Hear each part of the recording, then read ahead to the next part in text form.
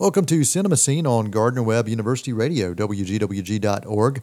We do invite you, if you haven't already, download the WGWG app for your smart device, and that will be any mobile device you've got. If you've got even an Apple or an Android, you can download it and you can listen to us at any point. And even you can find archive shows of Cinema Scene by going there to WGWG.org using that device, or go to SoundCloud.com, or one more way you can find us is going to iTunes, and you can find us on iTunes. Adam Long is our co-host this week. And Adam, how the heck are you, buddy? No, I'm good. It's good to be back. It's good for us to reconnect after such a long hiatus. Yeah, well, the show was not on hiatus, but you and I have not been able to talk. We've had other guests and other things going on, but yeah, the show has continued to work. But I'm glad to have you back as always, and it's good to of course, good to chat with you and talk movies. And actually, before we even got on the air, we spent a good half hour just talking movies, and so we're like, we better get on the air. We got to get this thing going. So yeah, a lot going on. This is our time of year, Adam. This is the time that we love the most, and Christmas, of course, is part of that. We love Christmas, but from movie standpoint, this is the time that we just get bombarded in a good way with some good quality opportunities to watch films, and I really wish that we'd see some of these kind of films or more of these kind of films throughout the year, and not just here around November, December, January. I really wish we'd see them spread out because it's awfully hard to catch all of them here in this crunch time. It really is. Yes, it is. It is. It's it's crazy. These are, like you said, these are the quality films. I mean, and then we'll go January, February, March. You can expect it where we'll basically have nothing. Yeah. You go for 3 months with nothing, and then you go for like November, December, where we can't get to them all. Yep, exactly. So it just makes no sense at all to me. But what do I know? Yeah. Well, it is award season, and nominations are already out for a lot of the awards groups out there. The Broadcast Film Critics Association, the BFCA group that I'm a member of, they will be making some announcements, which you'll see next week for their year-end picks. That award show will take place in January 15th in L.A., and Michael Strahan has been listed this week as the co-host, actually the host for that particular show, which will be airing on A&E. Golden Globe nominations came out, and so we got a lot to talk about award season. You and I will be giving our picks in the next few weeks on some of our faves. So we got a lot to talk about over the course of the next few weeks, and a lot of movies are out there as well. And there may be some time just to let our listeners know that that you and I may be taking a little Christmas hiatus where they may not hear us, but just keep coming back, keep looking, keep listening, and you'll find us because we're not going to be gone for too long. Man, a lot of stuff going on in the world of film, not just from an award standpoint, but also at the box office. There are some things happening. Hunger Games continuing to hold strong at the box office. They got some films for kids and some adult comedies as well. So an interesting mix right now at the box office for people who want to see films. And those award contenders are also out there as well. And big news since we last talked, Star Wars making some big buzz as well. Star Wars 7. Let's get some thoughts on what you got from that trailer, man, and some of the other things happening with that. Well, I mean, there's just speculation, basically. I mean, we get a shot of the Millennium Falcon, which, of course, is super exciting for us people who are of a certain age, like you and I, and many, many others, of course. But the most interesting aspect is the stormtrooper, who takes off his helmet and revealed to be a black person, suits an African American. So there's a lot of speculation as to what that means. Does that mean that he's defects from the Empire to the rebels? I mean, I'm hearing all kinds of things. I mean, what can you really glean from a trailer that's that short? And we get the full-length trailer in May. I'm guessing a lot of these effects aren't done. They just finished principal photography, so there's a lot of effects that I'm sure are nowhere near completed for this film. So that's part of the problem. They can't show too much because they don't have anything. Yeah. But I thought that nonetheless is drawing speculation. So I don't know. I think it's too soon to really even venture a guess. But what do you think? What are your thoughts? I loved the trailer. This is a teaser trailer that's out a year before the film comes out, and it gave us a glimpse, snapshots of a lot of different things. We got to see some kind of a glimpse of what a battle might look like. You talk about the stormtrooper, and he does have a name.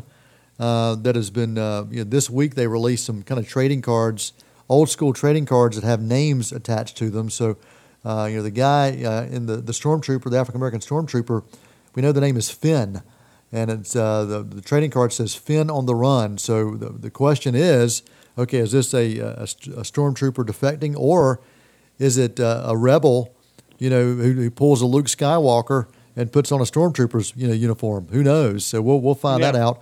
But you get a glimpse of the land speeders. You get a glimpse of some of the fighters. The Millennium Falcon you mentioned. Also, a lightsaber, a cross lightsaber. Wow. So yeah. I think from a fan standpoint, I was like, okay, I'm loving this. This is just not some teaser that has the name, and that's it. This showed some snapshots of what we might be able to really appreciate come a year down the road. So I'm excited about it. I'm really excited about it. I'm looking forward to that May trailer as well, as we're going to be getting a lot more from that. Yeah, me too. And it's going to be attached to the Age of Ultron Avengers film. Yep. I think, from what I'm understanding. Yep. So, this is the Star Wars sequel we've been clamoring for. We didn't want those prequels, but Lucas insisted on shoving them down our throats. So. Let me I've got one of my my film students said, I gotta argue with Adam here. So I'm sharing this. I'm being the mediator here. Okay. This is a younger guy. Okay. He's a college student, and he said, maybe it didn't click with Adam. He said, but it clicked with me. And another one said, yeah, it clicked with me too. It made sense. It helped us helped us understand the story more. So, while maybe our ages, and I will admit I was not a big fan of the prequels, but I did appreciate how it did give us that backstory that we had known existed. It did help tell the story. Now, could they have done some better casting? Could they have cut out a few of those things? Absolutely. But it did help with the story. And it did bring the franchise back to life again. So those are all things that I want to share. I know that you absolutely hated it all and you think it was shoved down our throats, but I'll disagree with you. I don't think it was shoved down our throats. We went to see them. We paid money to see them, and a lot of people did. And, I did too. I lined right up. Yeah. So with that said, we have been waiting for this, and I'm excited. This is.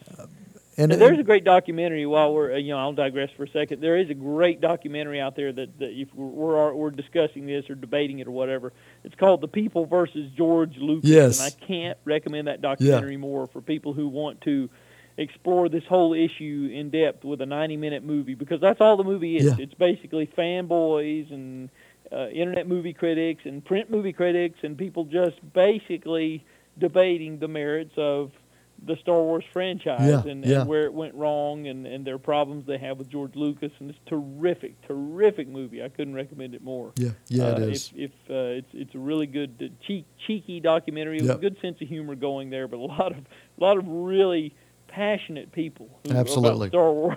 Absolutely. Well, let me dive in the box office real quick, and then we've got several movies to talk about. Interstellar, still in the top 5, was number 5 last week. Big Hero 6 at number 4. It's brought in $177 million so far. We got 2 family and kid films in the top 5. Horrible Bosses 2 is not one of those. That was number 3 last week. And Penguins of Madagascar, this franchise continues to live. It was number 2 last week. And it brought in $49 million. Up against a $132 million budget. And Hunger Games Mockingjay Part 1 continues to do quite well at the box office, a budget of $125 million. Total gross so far domestically $258 million. and add another $300 million overseas, and you're looking at $565 million for this film. Not too shabby for Hunger Games Part 1, Mockingjay Part 1, not too shabby at all. Now, this weekend, expectations are that film will not hold number one. Right now, they're looking that there's a lot of talk that Exodus, Gods, and Kings may hold that slot for at least 1 week. I did get a chance to check out Exodus, Gods, and Kings, and I will go ahead and I'll cut to the chase up front and say, if you want to see an epic version of the story of Moses, watch Charlton Heston's Ten Commandments. Exodus, Gods, and Kings does not do it justice. This movie does only, really, it's capturing really truly the Exodus, so it's not capturing the entire Moses story. You don't really get a sense of the Ten Commandments. You don't get a sense of those kind of things other than just a postscript. It really is about the Israelites trying to find a way to escape and trying to find a way for God to basically torture the Egyptians so much that they finally said, okay, leave, get out of here, get out of here. I think this film had a ton of potential. The story was there. You had some great actors that could perform. You had a director who knows how to direct films that are period-type films. But there was so much lacking. I think this film, to me, Adam, it really lacked heart. It had all the components that could make it a great film, but it lacked the heart.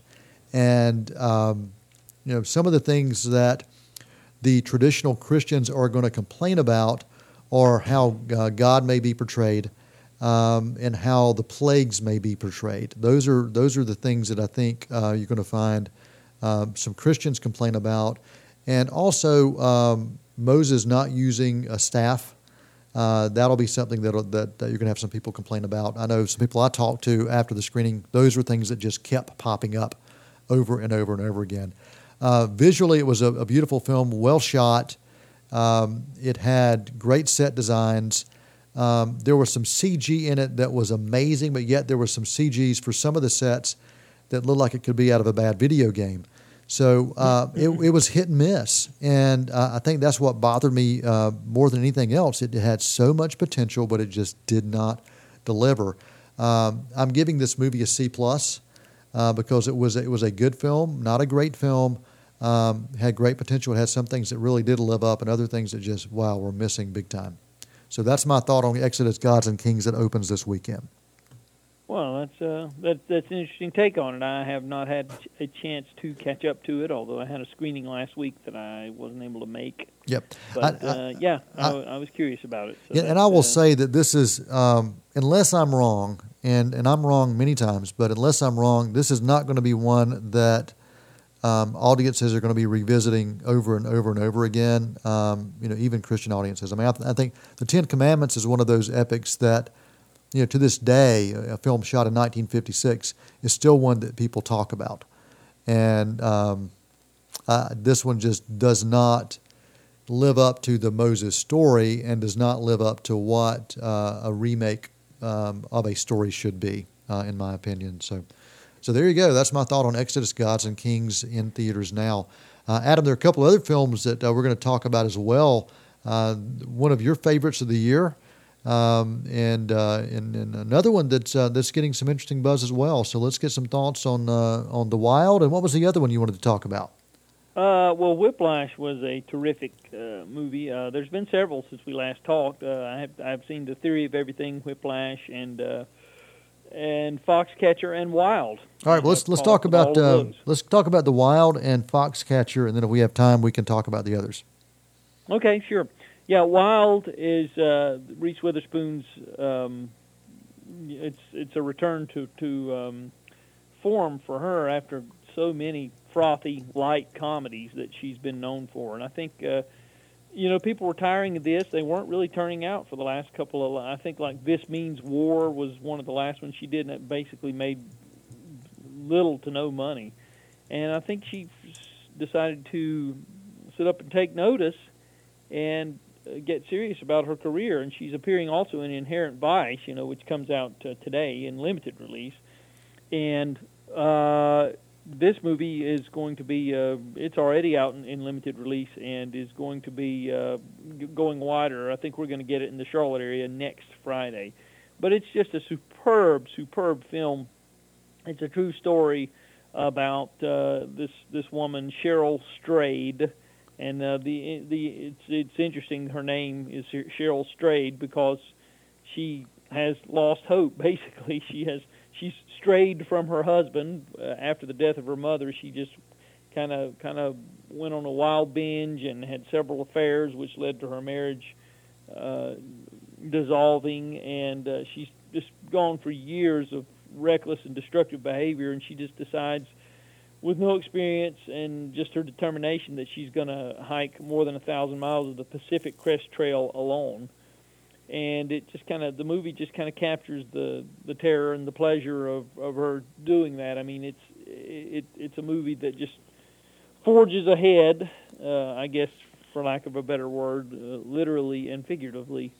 In the case of this film, it's just really her performance is top notch. The sound design, the photography, the choice of music on the soundtrack, even. It's just all, it's the technical stuff is just all top notch. It's directed by the same guy who made Dallas Buyers Club last year, Jean-Marc Vallée. And it's written by Nick Hornby, which Nick Hornby is a famed novelist who has written several films about a boy, is one of the most notable ones. He also wrote the novel that High Fidelity with John Cusack was based on, and I think he also wrote the script for that film. But it's just so well shot, well edited, well filmed, and well acted, and it's just by the end of the film, I found myself in tears myself at a certain point during the end of the film, which I won't say too much about, but it really got to me, and it's going to be a film that I want to revisit in years to come. So A- for me on Wild. And we may be seeing Reese get some award recognition for this. She should. And we were talking about this earlier. She was really good in Walk the Line. Yep. No doubt. But I think she's even better here, in my opinion. She's just really stretching herself.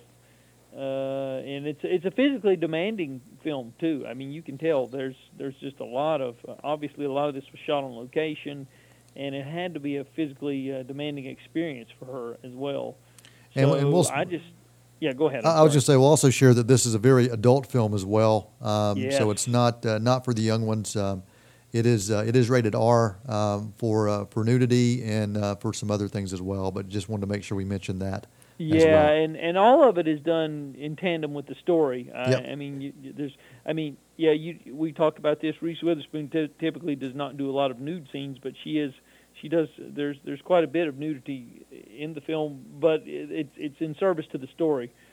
Also, there's drug abuse in the film, right. which is also in service to the Yep. story, because sometimes, as human beings, we're all flawed, and we all deal with horrific things that happen in our lives in different ways, and this was her response to her mother's passing. And her mother in the film is played by Laura Dern, too, also excellent performance.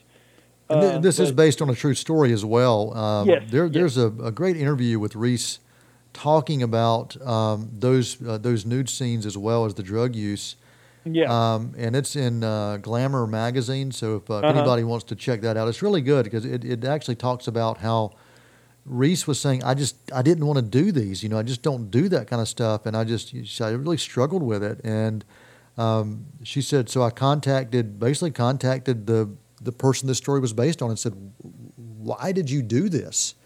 And she said, well, here's why I did these things. And she said after she talked to her, it was really kind of liberating to understand, I get it now. Not that I really want to do these scenes, but I get it. I understand it, and I understand the character more.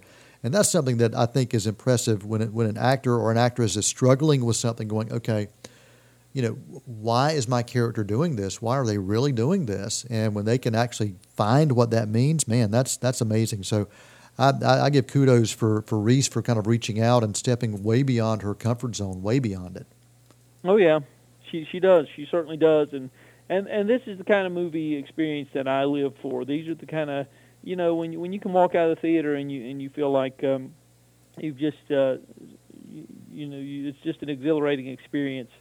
That's the kind of thing I live for. And I had it again earlier with the Whiplash, which hopefully we'll have time to talk about that before it's over with. But it's just great to, after you've seen so many bad movies and you finally are reminded why you're on this film journey and why you're such a film lover.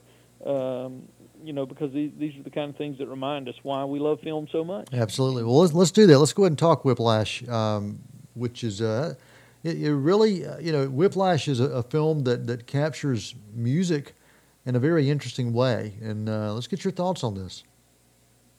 Well, so far it's the single best experience I've had at the movies this year. It's just amazing. You've got Miles Teller that we've seen in. He was in the. Was it Defiance? Wasn't that the movie with Shailene Woodley earlier in the year? Wasn't he in that? I believe. Divergent, wasn't it? Divergent. Divergent. I don't know why I said Defiance. Divergent. Yeah.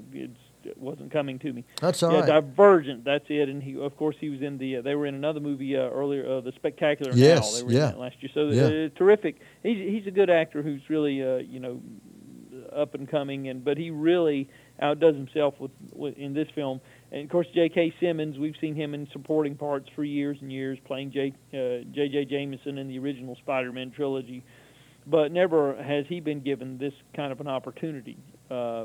To showcase his acting chops as well. The film basically is about a jazz drummer, Miles Teller, this jazz drummer, and he's just obsessed with becoming the best because his father is played by Paul Reiser in the film, and his father was wanted to be a writer, but he just never could quite get it together, and he failed at his attempt at a writing career, and he doesn't want to be that failure like his father, so he's just obsessed with this, and he gets the opportunity. He's going to this music school, conservatory in New York, and he gets asked by one of the leading professors there, music professors played by J.K. Simmons, to join his band and his class. And the J.K. Simmons character is pretty much the best cinematic analogy I can come up with is that he reminds you of R. Lee Ermey in Full Metal Jacket. Oh, wow. Okay. Yeah, and that's what he makes you think of. Yeah, because he's like that drill instructor in that film. He's just relentless. He's throwing cymbals at Miles Teller in the film if he's not drumming correctly. He's about to lop his head off with a cymbal. He's screaming at him. He's physically abusive. It's just he does everything he can, but it's all in service to making the Miles Teller character the best that he can be, because the J.K. Simmons character realizes that this kid's got something, but if he isn't pushed, he won't live up to his full potential, and so he feels compelled to just be relentless on this kid, and the kid basically has a breakdown at one point, but the kid tries to develop a life outside of jazz drumming, and he asks this girl that he goes to the movies a lot, and there's a girl that works at the theater, and he asked her out on a date, and they begin a tentative relationship, and then he realizes it's going to detract from his obsession with jazz drumming. And there's a powerful scene in the movie where he breaks up with the girl that was just heartbreaking, I thought, because he realized that it was just going to not be good for anybody involved if because his jazz drumming was going to take up so much time, and eventually she would get resentful and so on and so forth. So anyway, there's just a lot going on there. There's a third act in the film where some critics have said that it goes off the end, the deep end at the third act, and it doesn't work. I felt like it worked perfectly from beginning to end.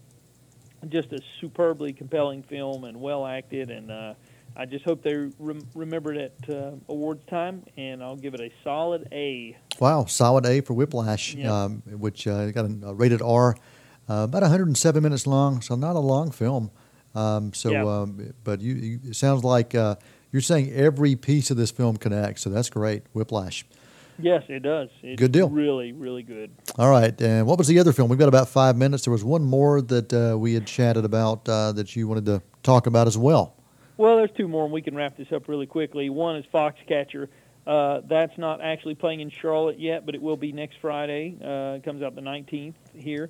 And that is director Bennett Miller's first film since his critically acclaimed Moneyball, and he also directed the Capote film, the one with Philip Seymour Hoffman, which incidentally I think was not as good as the other Capote film, Infamous. I thought it was a little bit better.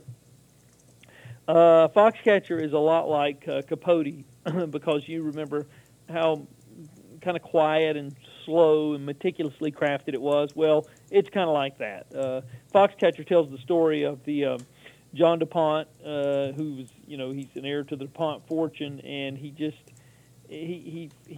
wants his name to go down in history for something other than just being a DuPont. So he comes up with a scheme to get a wrestling team together, and it's a true story, of course. And he gets he recruits this up and coming wrestler played by Channing Tatum, and Channing Tatum's brother in the film is played by Mark Ruffalo, and he's already established himself as a well regarded wrestler.